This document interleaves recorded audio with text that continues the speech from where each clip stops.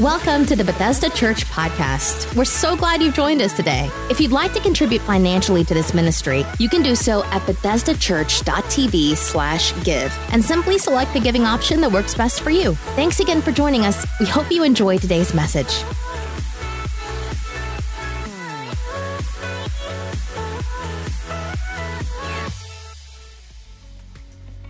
Thank you so much for your giving. I want to welcome you once again. Glad you're here. I believe it's going to be a great day in God's Word as we do part 2 of Sugar Daddy. Everybody say Sugar Daddy without smiling. Yeah, you couldn't do it. I'm excited about this message today. As I stated last week, when you hear the phrase Sugar Daddy, your mind will probably go to the caramel lollipop. How many people enjoy one of those every now and then? Anybody like a sugar daddy? No one? Few people? Yeah, I got a few hands like those. Some of you got a deeper definition when you hear sugar daddy. You don't think about the caramel lollipop thing. You think about the older generation providing for the younger generation in what is known as a sugar daddy. And I don't have to go any further. I think you guys kind of catch what I mean by that. And the reason I'm calling this series Sugar Daddy is because I have learned over the years that some relationships, they want your stuff, they just don't want you. They want what you have, but they don't want you. It's a sugar daddy type of relationship. And as long as you keep giving them exactly what they want, when they want it, and how they want it, the relationship is good. But the moment you say no, then you've got a problem. And unfortunately, many of us, we treat God the same way. We treat God the same way. We treat that relationship as if He is our sugar daddy. He bears all the responsibility, and we bear very little. We have all these things we want God to do, to fix, and provide for, but we don't want to bring anything to the table. And I think sometimes we have all these different expectations of God, but very little expectations on ourselves. We bring nothing to the table. And last week we talked about fighting drift, not drifting in your relationship with God, and specifically not drifting in the area of financial stewardship, of tithe and offerings, and doing finances God's way. The writer of Hebrews 2:1 says, "We must pay the most careful attention, therefore, to what we have heard, so that we do not drift away." We don't want to drift away.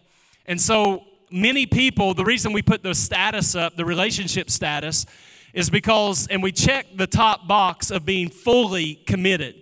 Because at the end of the day, I want every single person under the sound of my voice, every single person watching online, I want you in your life to be able to check the box of your relationship status with God, that you are fully committed. Not that you just said a prayer, which unfortunately the American church, a lot of people say a prayer. They don't want to go to hell, so I say a prayer. And we think because we said a prayer, we can go about our life, live the way we want to, and everything will be okay. But God wants us to do more than say a prayer. He wants us to do more than that bottom box of just looking for a sugar daddy, somebody to bail me out when I'm in trouble, someone to make sure that He lets me into heaven so I don't burn in hell. But we don't want any responsibility. We don't want to bear any responsibility. And when we come to the idea of stewardship and ownership, that's a big word, owning. Do you own your car? Do you own your house? Do you own? And ownership is important because it's really not the question. God owns everything. That means the stuff you think is yours is actually God's. Doesn't matter if it's the metal to build your car or the wood to build your house. It all came from God's creation. The paper money in your pocket came from one of God's trees. We know a diamond ring, as beautiful as it may be, and you thank God that you have that diamond ring. Even that came from God's coal and was formed under the pressure of God's earth. And so God owns it all, but in his wisdom, he loans it to us to see if we will give him control. And money, when it comes to money, it is a test because money is the greatest competitor to our heart. It's why Jesus said you can't serve God and money. He could have used anything, God and sex, and God and self, God and whatever. But he said you can't serve God and money. And the truth is, we know the American dream many times is spend your life chasing after this God called money. And God says you can't serve me and that. And I'm going to just go ahead and say it now, that money is just a tool. It's just a tool. It's important. It's spiritual. How we handle it is important. It reflects many things about our heart and our relationship with God, but it's just a tool. And so we learned last week that tithing, when we tithe, which is bringing the first 10% of our income, when we bring that, couple of things. One, when we bring the first 10%, it's as if we brought all of it. In God's eyes, it's like you brought the whole thing because it sanctifies everything. It makes everything you have holy. And so God doesn't say pay it or give it. He says bring it. And when you bring it, I bless the rest. And so tithing releases God's blessing. It not only releases God's blessing, but it deepens my relationship with God. There's parts of God I will never know, parts of God I will never understand unless I understand how to handle what he has put in my hands. I also, through the tithe, get to become part of something greater. Today I'm going to talk to you about something. I'm not sure I've ever done a whole sermon on this subject, but I want to talk to you about finding financial favor. Finding financial favor. Many years ago when I was, not just many years ago, it was just a couple years ago when I was 29, and I became pastor of Bethesda Temple of Praise is what we were called. Bethesda Temple of Praise. And some of y'all remember that name. And for a long time, I was like, what am I going to do with the temple part? Because for a lot of people, they're like, I'm not going to temple. Y'all can smile. And so we just, called it Bethesda Church. But it's a 29-year-old pastor. One of the things that I ran into, and this is for all pastors, usually their first church, whether you're planting it or that you're given your first opportunity, a lot of times what you walk into is somewhere that has a little bit of financial strain. That's pretty normal. It's just one of the things that you face oftentimes when you step into a pastorate.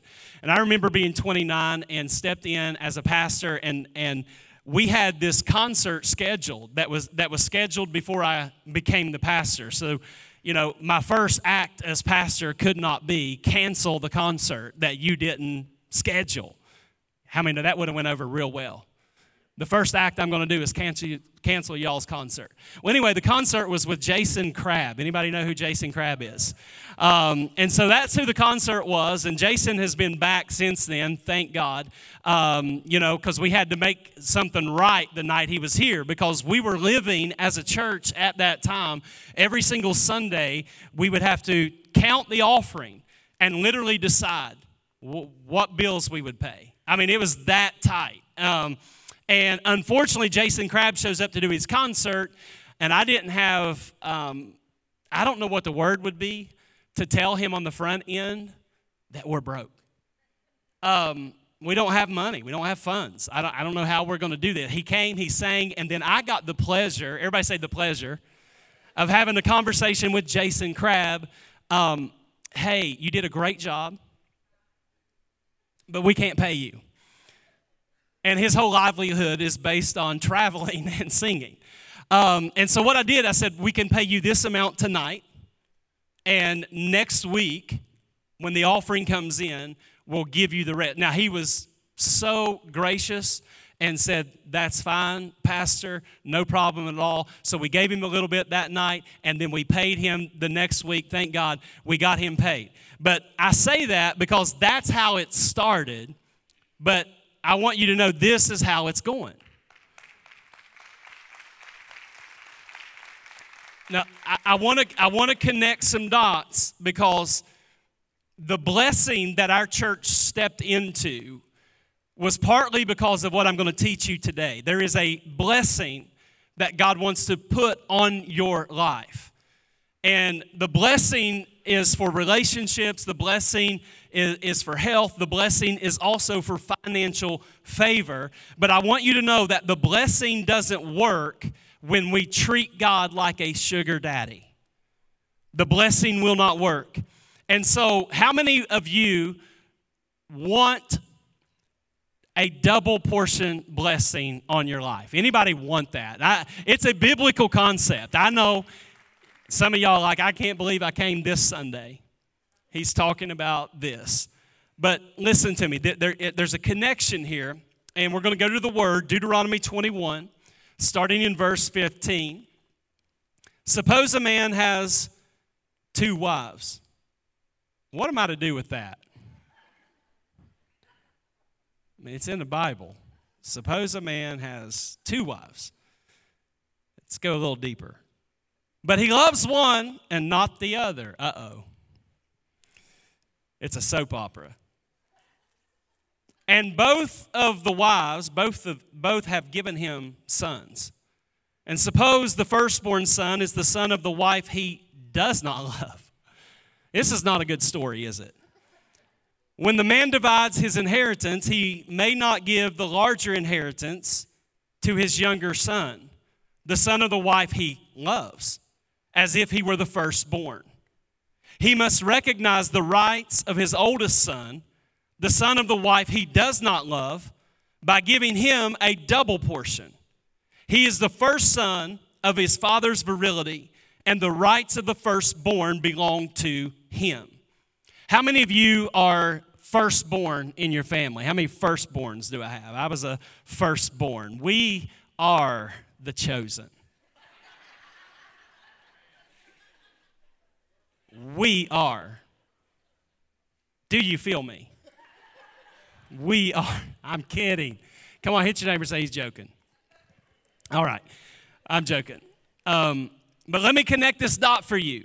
The firstborn was not given a double portion. We read that oftentimes, and we think the firstborn is favored. That's why he gets it.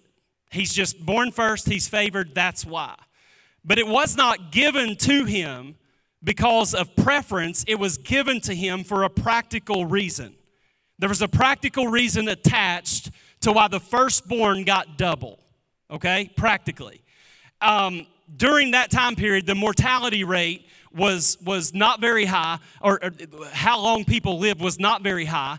And so a lot of times the man of the house would die or pass away before his children were adults. It would happen while the kids were still growing up.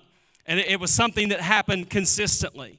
And so in the father's absence, it was the firstborn's responsibility to help care for the family. So this blessing that came on the firstborn, though we want to get up and say, I'm getting the double, I'm the firstborn, and I'm the favored one, that kind of thing. But the blessing was attached not to just the fact I was born first. The blessing was attached to you will be responsible to care for everyone else. Okay, so the blessing is connected to responsibility. That's why in church you can have 2 people, they both love Jesus, but one of them is stepping up to the plate as it relates to responsibility, and they're getting blessed, and the other person is not taking responsibility, though they love Jesus, and they're not seeing the blessing.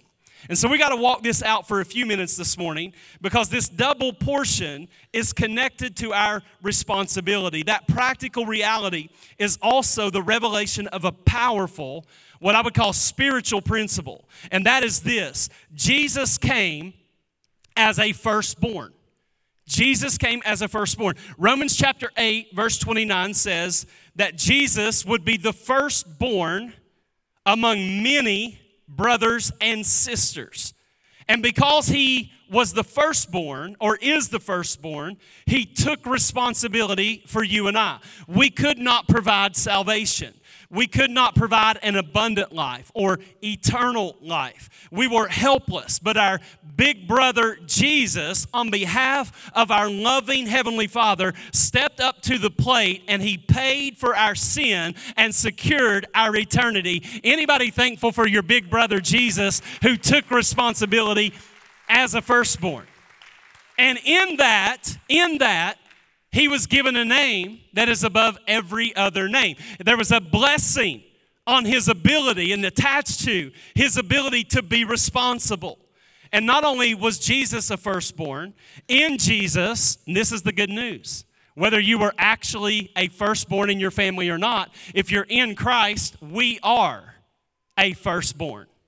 We are, okay? Not we're going to be, we are a firstborn. Hebrews 12:23 says that we are the church of the firstborn, meaning that because you are in Christ and now you are a firstborn, you are now entitled. I don't like using that word a lot, but with this, it's the only appropriate word. As a firstborn spiritually in the kingdom, you are entitled to a double portion blessing on all you do. Everything you do, you are entitled. Why? Because you are a firstborn. The question is, if we're the firstborn, why don't we live with a double portion? And here's the answer. Because it is not automatic, it has to be activated.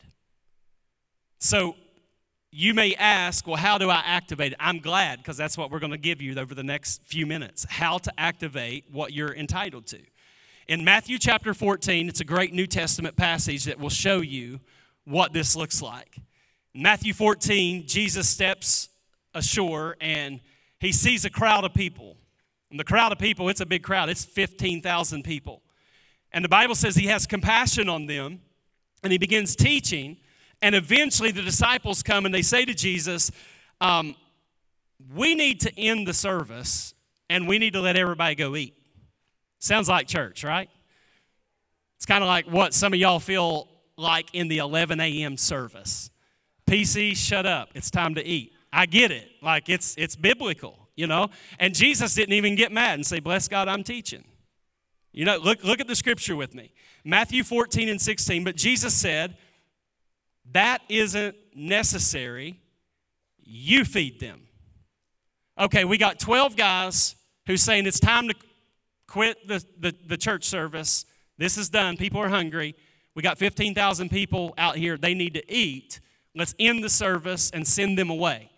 And Jesus says it's not necessary. Feed them. Now, how many know that was unreasonable? That 12 men could feed 15,000 people.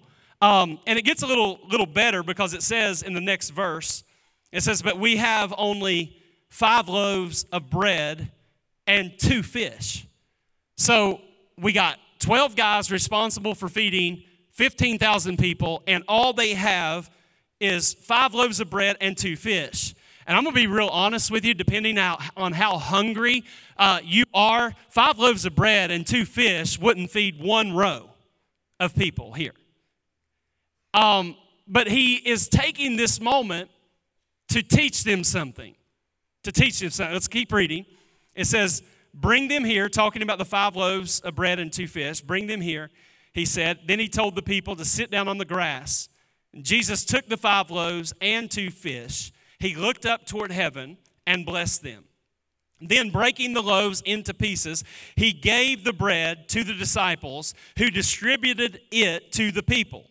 And they all ate as much as they wanted. And afterward, the disciples picked up 12 baskets of leftovers. There's something about when you participate in the miracle God's doing, he's always going to bless you on the other side of it. Anybody thankful that God always blesses us when we're a part of the miracle? I love this story. Jesus did this miracle to make a point. That as followers of Christ, we are firstborn, but we'll never see the blessing until we take responsibility for those around us. And some of you are wondering, why do I struggle to make ends meet? Why am I always under pressure? Where is God's blessing in my life? And the problem is that you have the birthright, but you haven't taken responsibility. And unfortunately, I talk to a lot of people who do love Jesus, but they don't see beyond themselves. They don't see beyond what they want or what they desire. But the blessing that we're talking about, the financial favor we're talking about, it happens for people that have the ability to take responsibility for those around them. They have a birthright, and they operate in that birthright. God has called you and I to be a conduit of His blessing. Listen, if you don't have a mindset that says, I'm going to be blessed, but I want to be blessed so I can be a blessing, you'll never be prepared for a blessing. Because God's blessing is never meant just so you can pay your bills. God's blessing is so that you can impact everyone around you. But as long as you live with the blessing being, I want to pay this month's rent. And it's okay to start there and see God as your provider. But this word I'm talking about today, it really is for the spiritually mature that will take responsibility and see this firstborn blessing operating in your life. And it'll impact every part of your life, because the truth is God did not intend for government to take care of the poor. God wants us, the people of God, to take care of the poor. He wants us to clothe people. He wants us to feed people. He wants us to bless people. The spirit of the firstborn must rise in you before the blessing falls on you. So how do I activate it? I'm going to give you 4 things. Number 1, you got to break off wrong beliefs. You got to break off wrong beliefs. Before there was a miracle, the Bible says Jesus took the 2 fish, 5 loaves in His hands, and He broke them. He broke them. You will never experience blessing until you let God break off wrong beliefs. There's always a breaking before the blessing. God always has to break some things off before He releases His blessing onto your life. And a lot of times when it comes to money or meeting needs, we sit around saying someone else should do this and that person should do that. And it doesn't start, this doesn't start with others, it starts with you. And you say, well, I don't have a whole lot. Well, little is much when God is in it. You just got to trust Him. And I think the breaking off of wrong beliefs many times begins with breaking off a spirit of fear. A spirit of fear. It's a common problem for pastors to talk about money. There's fear attached to it. Thankfully, years ago, I was afraid when I first started talking about money to people. Like, it's a little bit intimidating. But over the years, I have broken off that fear. And there's also a fear many times from people when you teach on the subject. People get a little nervous, a little antsy. Like, the whole subject makes people uncomfortable. And fear attacks us with how we will be perceived and how people might respond. And I believe that fear is the one emotion that is most associated with money. That when people talk about money, paying the rent, paying the bills, getting the kids to school, getting the kids to college, when they talk about money, there is oftentimes fear there. But listen to me, how you handle money every single time is a spiritual statement, because every time you give, you're saying, I trust God. And every time you refuse to give, you're saying, I trust the enemy. It's quiet in here. 1 amen in the house, maybe? I don't think it's an accident, as I said earlier, that we were able to pay off that one loan, but I believe that it was directly connected to our willingness to help churches launch and to help other churches revitalize.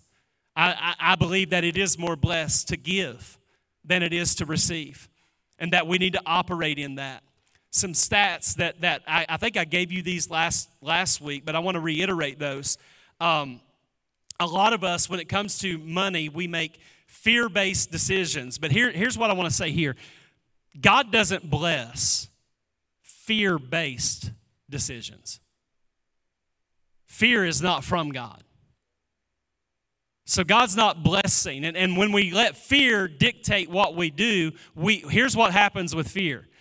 When we allow fear to dictate what we do nothing. Fear paralyzes.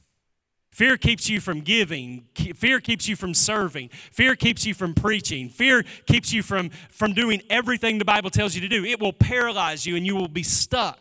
And a lot of people are stuck because the emotion that's attached to money is fear. But here's a stat. 55% of U.S. households live paycheck to paycheck. More than half the people in the United States live paycheck to paycheck, which means if they lose their job tomorrow, they're going to have trouble now with rent, mortgage, groceries, immediately. There's no way to do it. 55% of the people. One study notes that 76% of Americans say they have financial stress, that it's a real stressor at some level. They're stressing about money in some kind of capacity. But on the other hand, a recent project studied the financial lives of tithers. And tithers, it revealed 80% of them have no unpaid credit card bills, 74% don't owe anything on their cars, and 48% own their home outright. How many know there's a blessing attached to the tithe? The most loving thing I can do is boldly lead God's people into God's plan for their lives and even their finances. Fear will say you're alone, and unprotected faith says you have a father. You're not an orphan who has to do everything on your own. Some of us, we think we got to do it all. Get another job, do this, work more hours, do this, do that, and we live like we're orphans. But if we'll just do it God's way, there is a blessing and there's rest attached to it. But you got to break off the wrong beliefs. Secondly, we have to steward what is placed in our hands. We got to steward what's placed in our hands. Jesus broke the loaves and then placed it back into the disciples' hands, and it was theirs to steward. So he's taking it, he's breaking it, and then he says, here, steward it. There's 15,000 people, handle it. He was letting them steward in this miracle. I'm going to make a statement. It's going to make a few people mad, but I don't care. Y'all don't even care, do you? Like, you can't make me mad. I'm just here for the coffee. No, I'm kidding. God doesn't bless people on equal degrees. And this is the part that we struggle with because we all put on our clothes the same way. You know, how many ever heard that? Put on my pants the same way as you do, preacher. Obviously. I don't know. Maybe you hang upside down in the closet. I just put them on, you know. I get what you're saying, but it's crazy that you got two people and they both love Jesus, and one of them takes the finances serious and they bring the tithe and they give offerings and they live in generosity and they have peace in their money and peace with decisions, and they got a savings account and they got a retirement plan and they got peace in their life when it comes to money. And the same person on the same row, next person, loves Jesus just as much, but they live from week to week. They charge everything. They're like, I don't know where all my money goes. And it's like, well, you spent $3,200 this month on eating out in Starbucks. It's in that cup you're holding. Y'all know I'm telling the truth. God actually looks, and this is just scriptural. He actually looks for the people who handle it best, and he gives them more. Even the passage of the parable of the talents, we always focus on the one guy who took his talent and buried it. Yeah, the one guy, he went and buried it. But what we miss in the story is that Jesus teaches a principle: take from the one who did nothing, take it from him, and give it to the one who was multiplying his, to the one that was properly stewarding that which I've entrusted to him. I'll take from the person who's doing nothing and I'll give more. And you'll meet people sometimes, it's like, how are you so blessed? You know, you've got this and that and everything's easy. It just looks like God opened up heaven. I promise you, If you get to know that person, many times what you'll find out is they steward really well. And God blesses them because they take responsibility, which activates a double portion. It activates financial favor. Stewardship does not mean to be cheap, and it doesn't mean to keep everything. It means that I'm going to operate my finances not with my values, but with His values. And some of God's values are, one, God wants us to be efficient with what we have. A budget, listen to me, a budget is not a mandate to stay in bounds. The reason people don't want to do a budget is because they feel restricted. I can't do that. I want to live outside that box. And they only see it as controlling what they can do. But you got to look at a budget not as a mandate to stay in bounds. A budget is actually mapping where you want to go.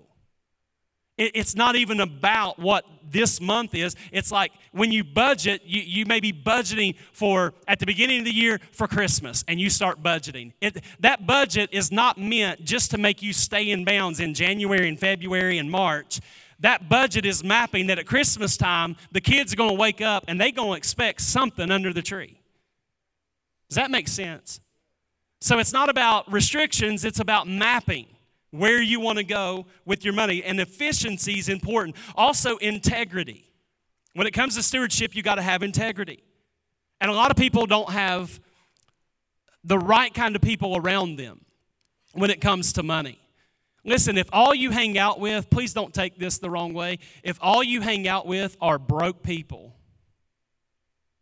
you'll be broke. You need some friends that know how to make money or invest money. You need to get around some people that can speak and give you insight and counsel. Listen, if you're broke and you're struggling to pay the rent, please don't call your cousin who's struggling to pay the rent. Y'all just want me to preach Jesus again right now, don't you? Just get back to just Jesus and Him crucified, that one part of the gospel. I get what you're saying. But listen, this is important. It'll help your life. As a church, we have a board of directors that just looks at the finances and helps us make decisions on paying something off or not, or should we invest here or not, or should we do this campaign or not. There's people that speak to that stuff, and there's no way we could have built a building like this without a board of directors giving insight on what we could do or not do. And listen, the people in your life, whether it's a business you got or it's just helping you budget, they need to be not popular. Sometimes we want popular people to help us. Quit looking for popular. Start looking for capable. Find somebody capable that can help you do what it is you want to do when it comes to your finances. You guys getting anything out of this so far? Y'all. Yeah. Let me say this. To increase your income, you have to increase your stewardship. In other words, you got to be responsible.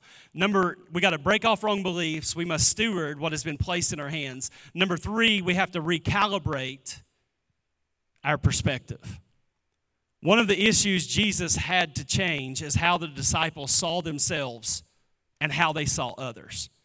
Jesus walked on the shore that day, and He was moved with compassion. The disciples walked upon the same shore that day, and all they saw was a problem. Jesus saw a need, they saw a problem. And the difference between Jesus and the disciples is that the disciples could not see beyond themselves. So they only saw this is one big problem. Jesus saw this is one big opportunity. There's a need around me. I can do something about this. Jesus walked up to the multitude, and He was saying, I'm here for you. The disciples are walking up to the multitude, and they're saying, you guys are here for me. It's totally upside down. There's a scripture in 1 Peter chapter number 5, starting in verse 1. It says, fellow elders, this is my plea to you. Feed the flock of God, care for it willingly, not grudgingly, not for what you will get out of it, but because you are eager to serve the Lord. Now, this scripture is one that when I was being trained to be a pastor, it's one of the ones that we had to know and understand, that we don't pastor people for what we can get out of it. We pastor people because we're eager to serve. And I just want to say this right here.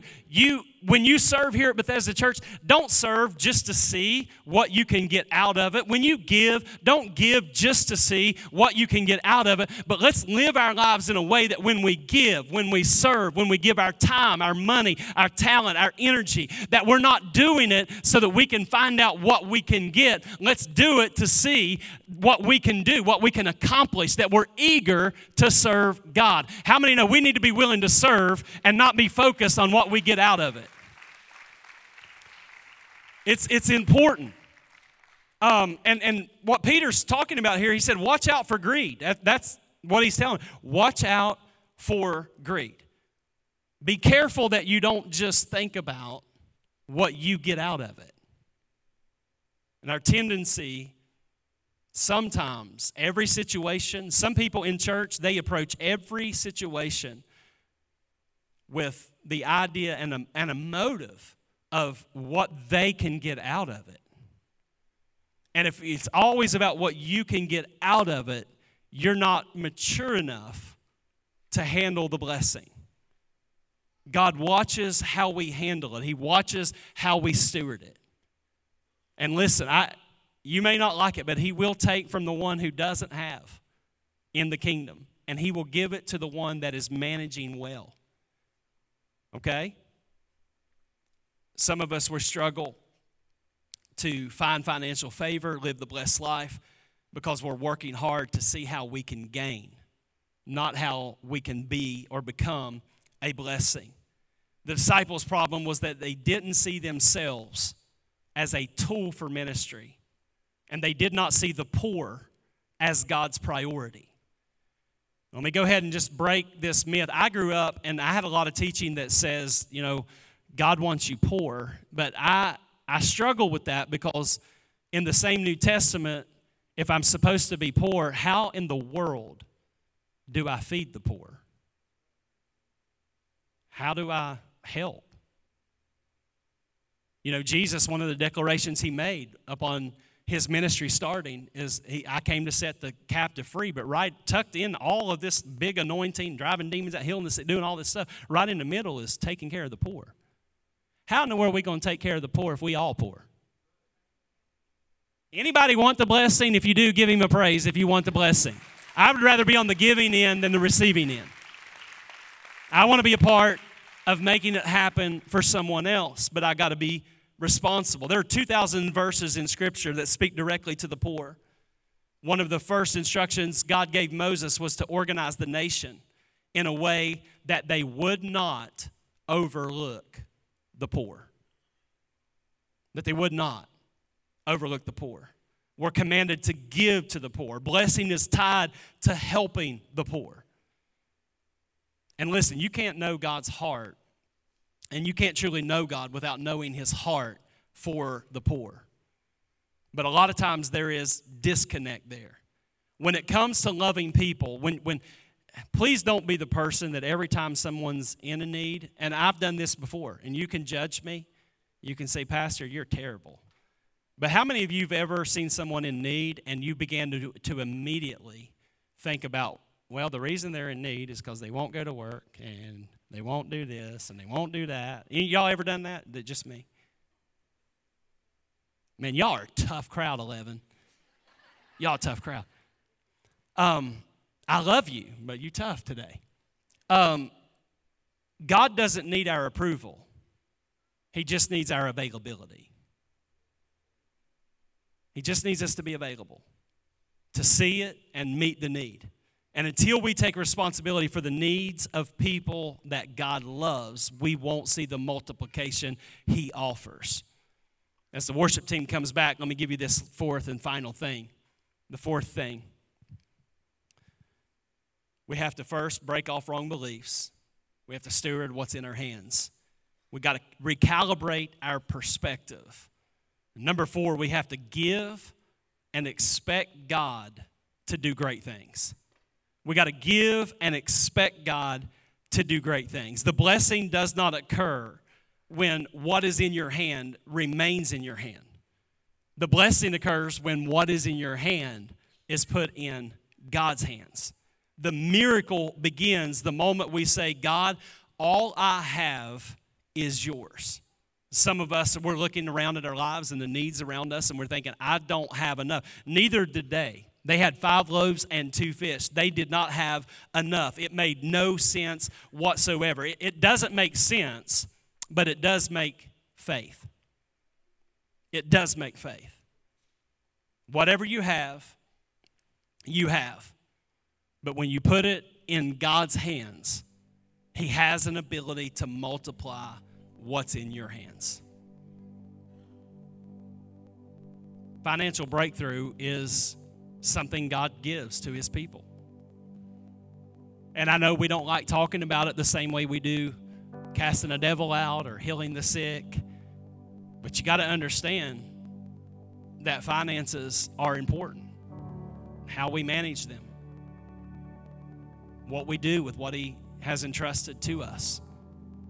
And I think a lot of times the reason we don't trust God in the area of finances is because we want Him to be Savior. We do. We don't, people, I want Him to be Savior. We just don't want to make Him Lord. And that's a big gap between Savior and Lord.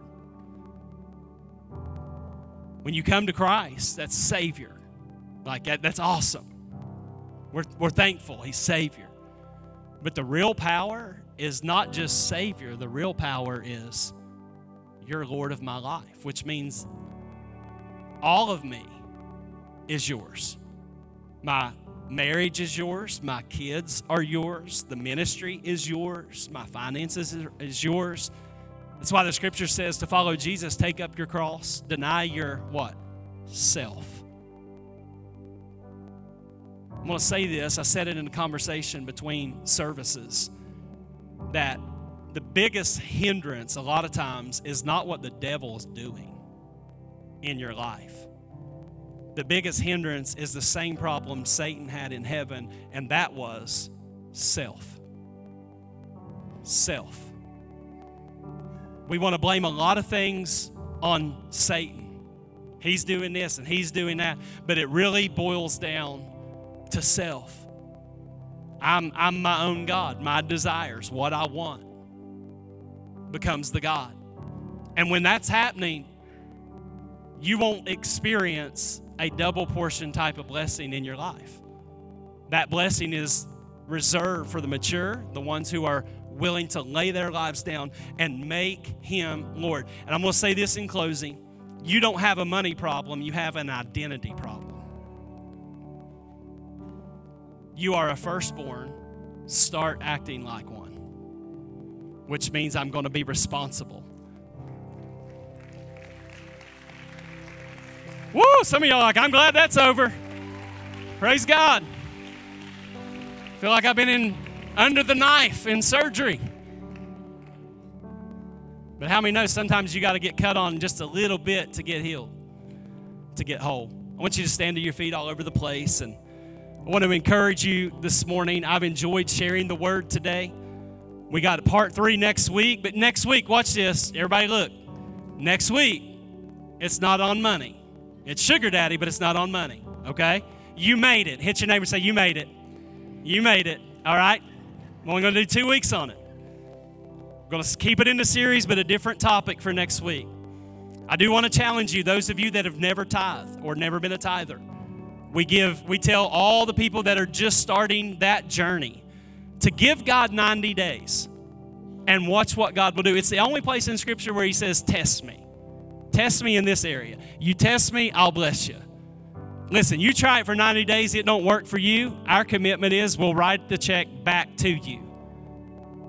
Because I believe God will honor His word. He will honor His word. I've never had anybody come and say, Pastor, I need that back.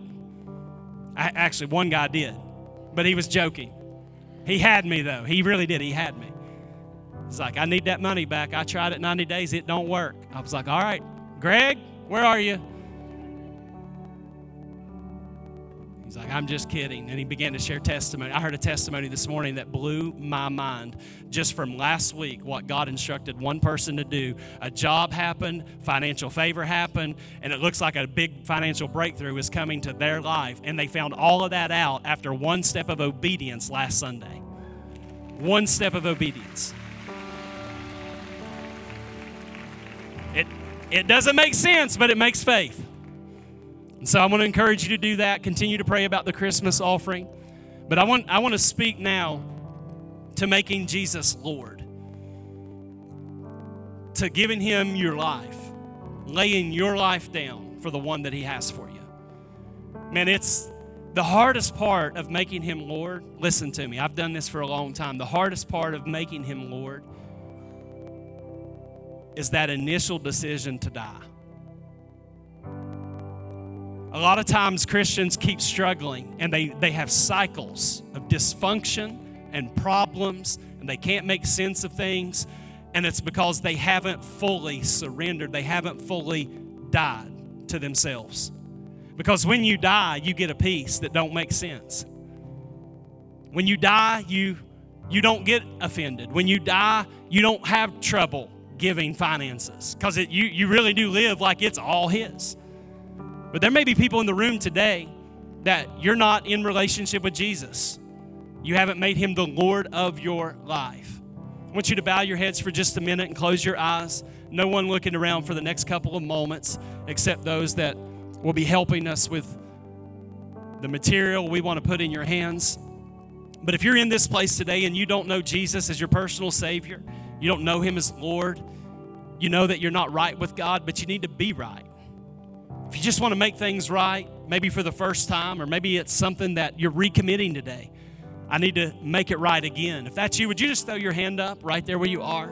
If you feel the Holy Spirit dealing, I see this hand over here to my left. I see that. Anyone else? You say, that's me. Just leave that up till someone gets over to you. Leave it up until someone gets there. Anyone else? Let's say, that's me, Pastor. I want to make some things right with God today. Anyone else? As we're getting that information over, I want every voice lifted together. We're going to pray together. Come on, say it out loud. Say, Dear Heavenly Father, I come to you in the name of Jesus. I'm a sinner. I've committed sins. I need a Savior. I can't save myself, so I ask you, Jesus, to save me, to forgive me. Be the Lord of my life. Thank you for saving me and changing me. In Jesus' name, amen. Can we give Jesus a hand clap? Man, he's so good. We'll ask that our prayer team go ahead and get in place. Almost said ushers. I've been talking about money for 2 services. Prayer team, that's who I want. Prayer team, go ahead and get in place. This altar's open today. Listen, the gospel, Jesus came. Listen to me. Jesus came. Don't check out just yet. He came to set us free from sin, sickness, poverty, and disease. He came to set us free from that. So anything that you might need, Jesus covered. And there's power in prayer. So I want to encourage you during this last worship song, anything that you might need prayer for, get out of your seat, come up, receive prayer. We would love to put our faith with yours. As the worship team gets ready to take it from here, can you give Jesus one more praise before they begin singing? Thanks for listening to this week's message from Bethesda Church. We hope you'll stay connected by following us online. You can find us on Facebook, Twitter, Instagram, and our website, BethesdaChurch.tv. Thank you for joining us and have a great day.